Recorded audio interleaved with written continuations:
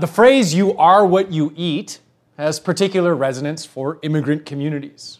A taste of home is essential for those who are far from it. In an episode of Ugly Delicious from a few years back, the television show by celebrated chef Dave Shang, it's said of Houston in this particular episode, "Most cities have sandwich shops. We have banh mi shops."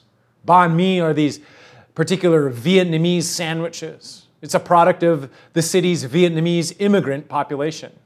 An expression, in fact, of the ways that that community has held on to their culture, their identity, around the table, through what they eat. A distinct marker of their place in the city. This is the second sermon series in our series on the book of Daniel. Last week we talked about it in terms of the title for this series, Living Faithfully in a Beastly Age. The realities, the complexities of our lives might cause us to question an assumption behind that title. The assumption that it's possible to live faithfully in such a time, in a beastly age. Far from home, as it were, is it possible to live faithfully? Our reading this morning begins with the conjunction "but" and follows immediately on from the opening verses we read last week. Daniel and his three compatriots are the focus of our reading this morning, and they are personally experiencing the situation of exile, of hopelessness, powerlessness that we talked about last week. They're far from home, without any kind of agency, in danger. Christian ethicist Hak Jun Lee has described the situation of Daniel and the three others in this way. One can easily imagine the kind of trauma these four men underwent. They were forcibly separated from their homeland, temple, their parents and siblings. They were members of an ethnic minority in captivity within a much more powerful empire. They had no available mentors or religious community leaders around them. They were completely by themselves without protection or any hope of return. This is the part that stuck out to me in Lee's comments. By any standard, their situation appeared hopeless. They were doomed, and sheer survival could be the only reasonable goal for them. Never mind faithfulness, just survive. Forget about integrity, find a way through today. Obviously, the specific situation that Daniel and these others found themselves in is different than the situation most of us find ourselves in. Nonetheless, perhaps we can identify with that feeling. In a world of insecurity and striving, questions of faithfulness might strike us as hopelessly idealistic. In our zero-sum political environment, where the stakes for the country, for democracy itself, seem incredibly high, questions of integrity can feel perhaps like a luxury we cannot afford. Is it possible to be faithful? Reflecting on these verses this morning in light of that question, I want to focus on two things today: intention and possibility.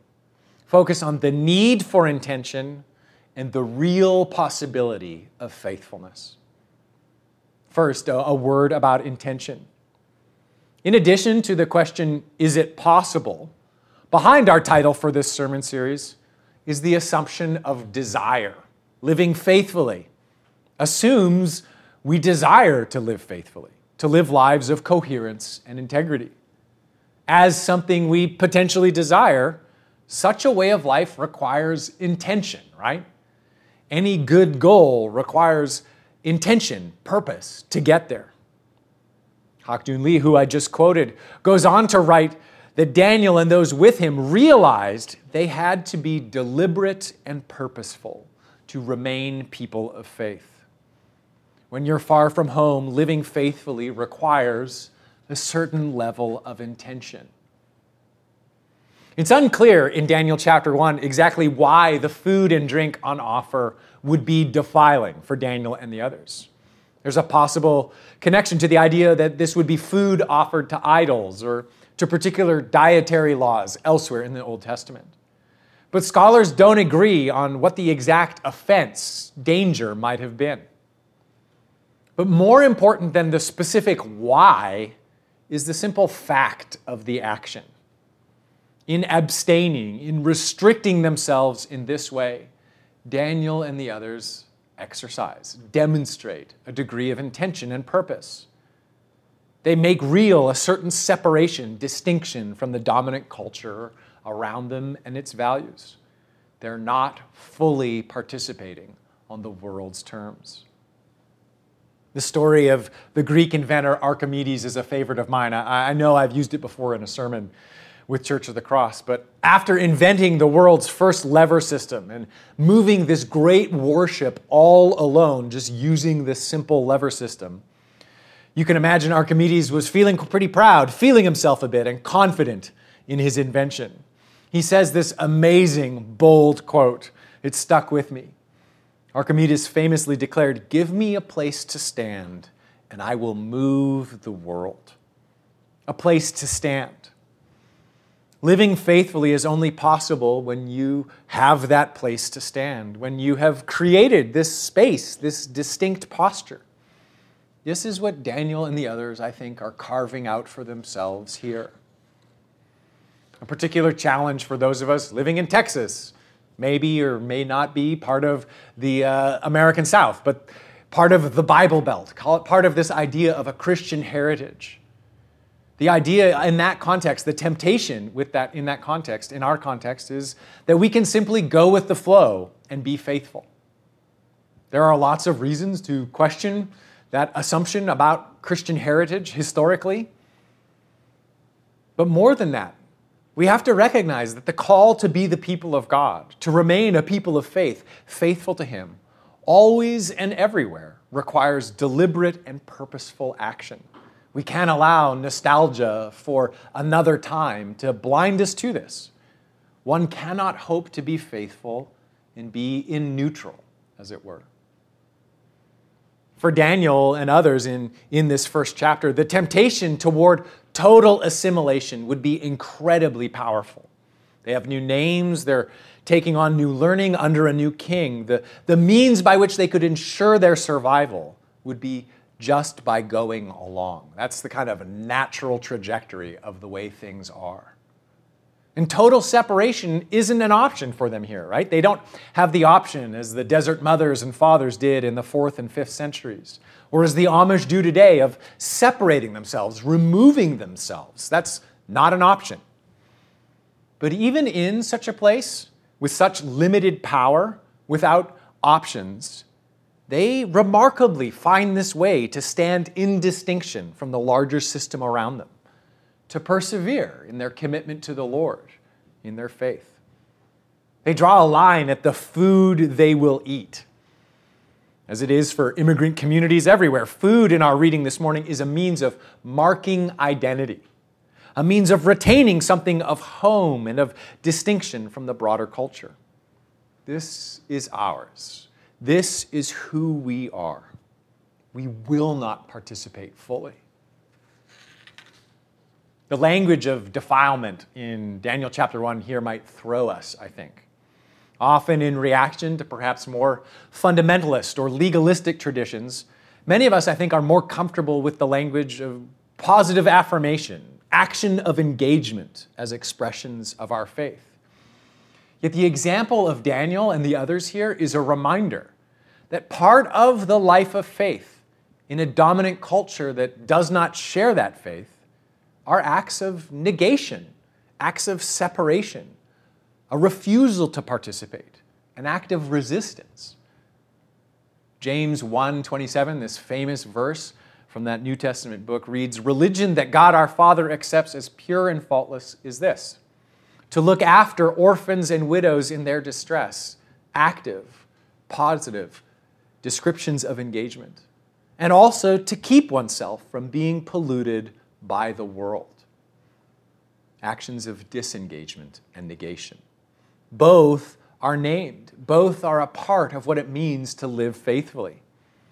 Part of living with integrity in a beastly time is saying, "I will not." In the midst of a permissive culture and a culture of expressive individualism, in a culture that dehumanizes others, there is the need to say, "Thus far and no farther."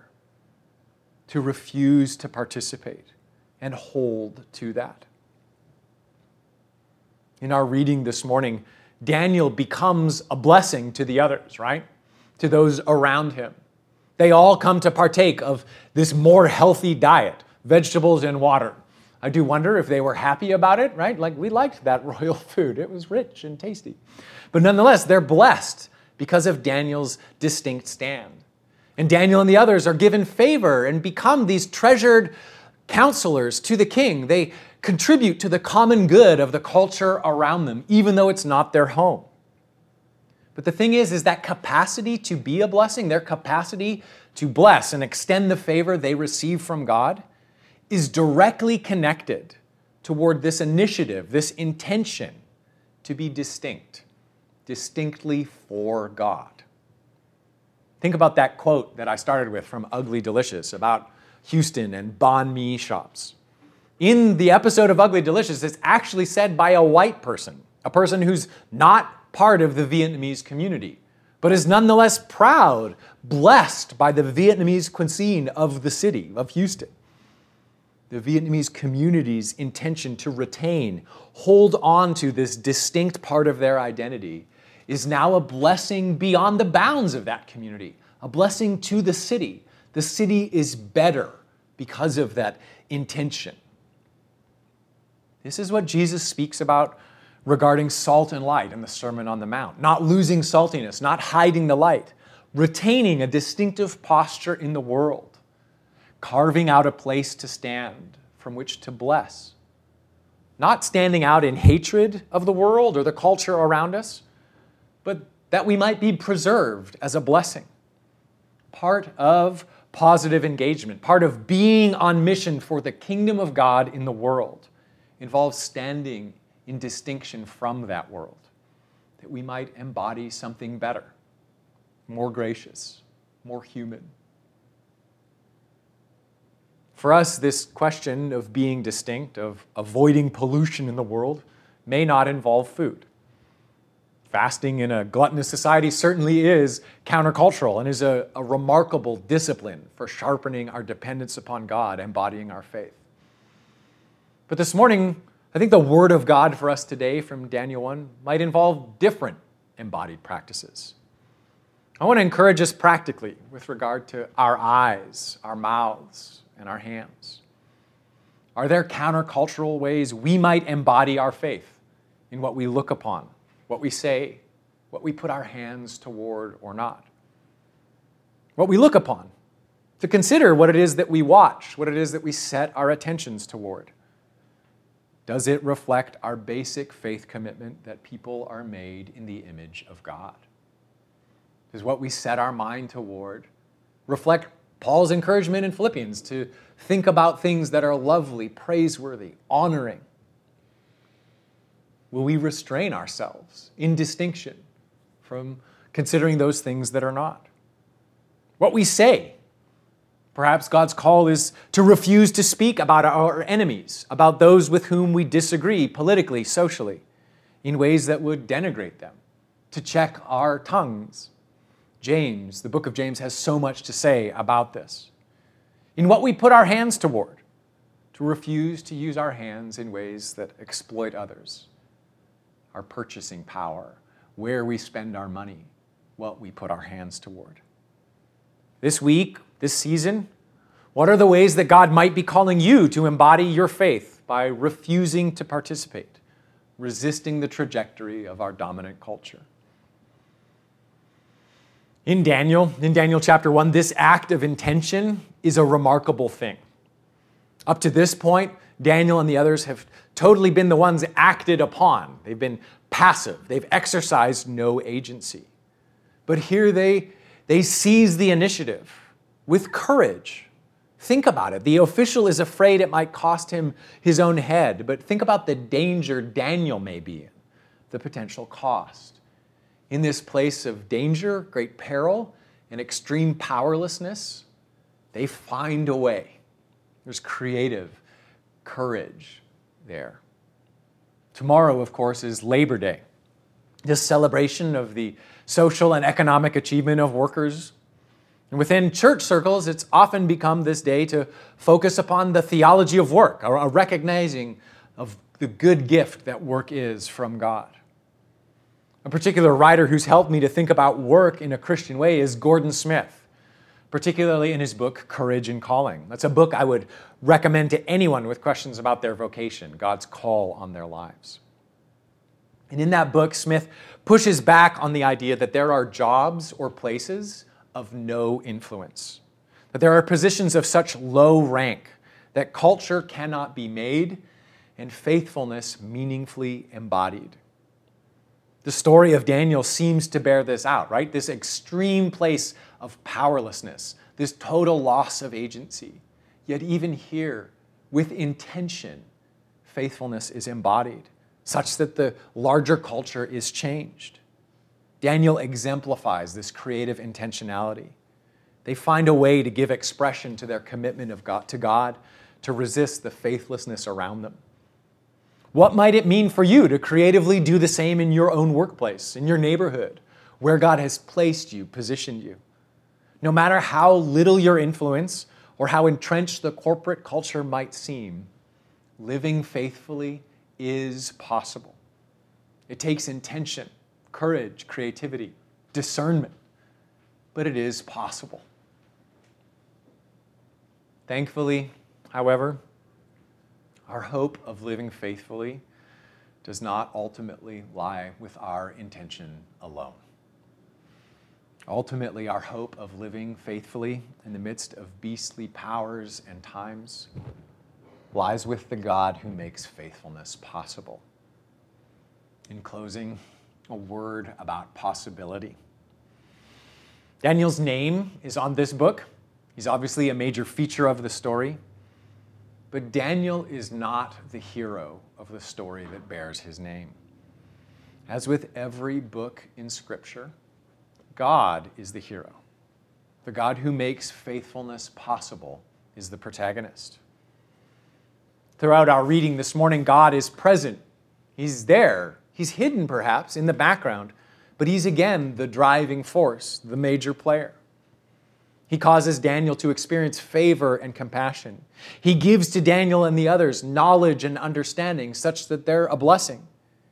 Even the outcome of Daniel's dietary stand, some have suggested it is the action of God, right? 10 days later, these guys look so much better. There seems to be something divine, this divinely sanctioned before and after divinely sanctioned diet.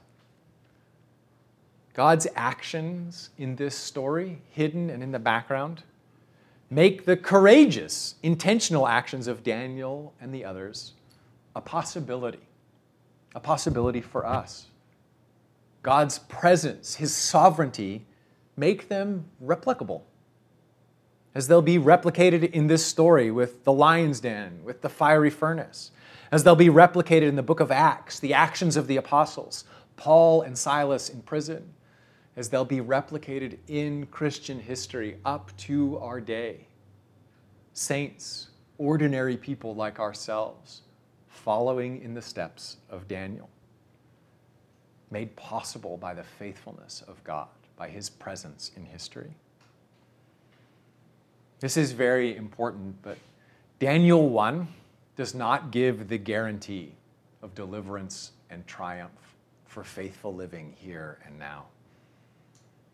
It's possible, even likely, that the actions that God calls us to live faithfully, will cost us something, will involve suffering. At the very least, will involve a way of life that does not look like flourishing to the culture, the society around us. That's not the case here in Daniel chapter 1. God intervenes on their behalf in this remarkable way.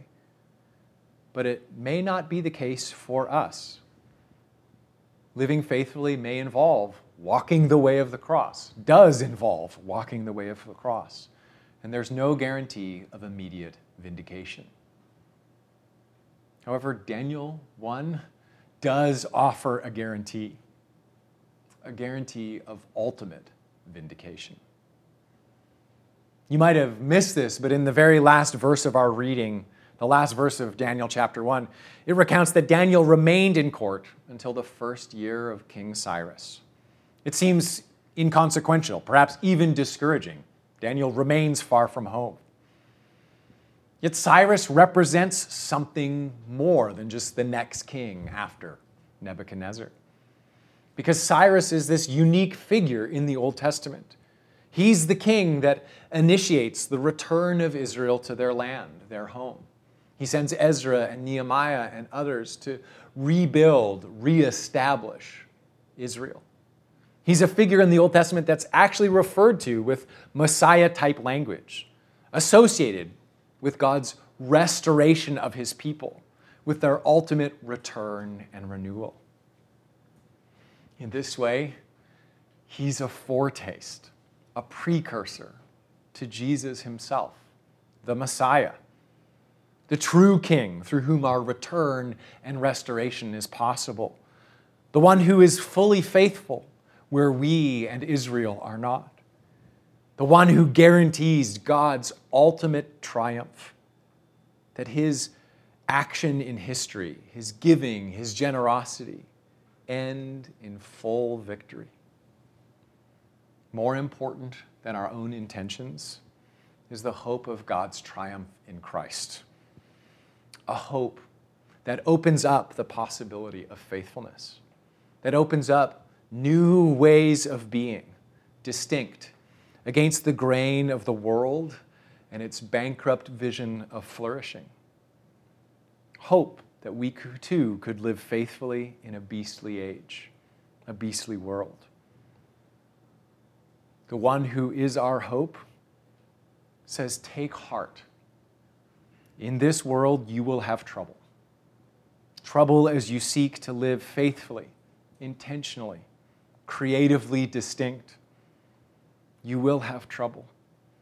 But I have overcome the world and all its beasts." In him, living faithfully is possible. In the name of the Father, the Son, and the Holy Spirit. Amen.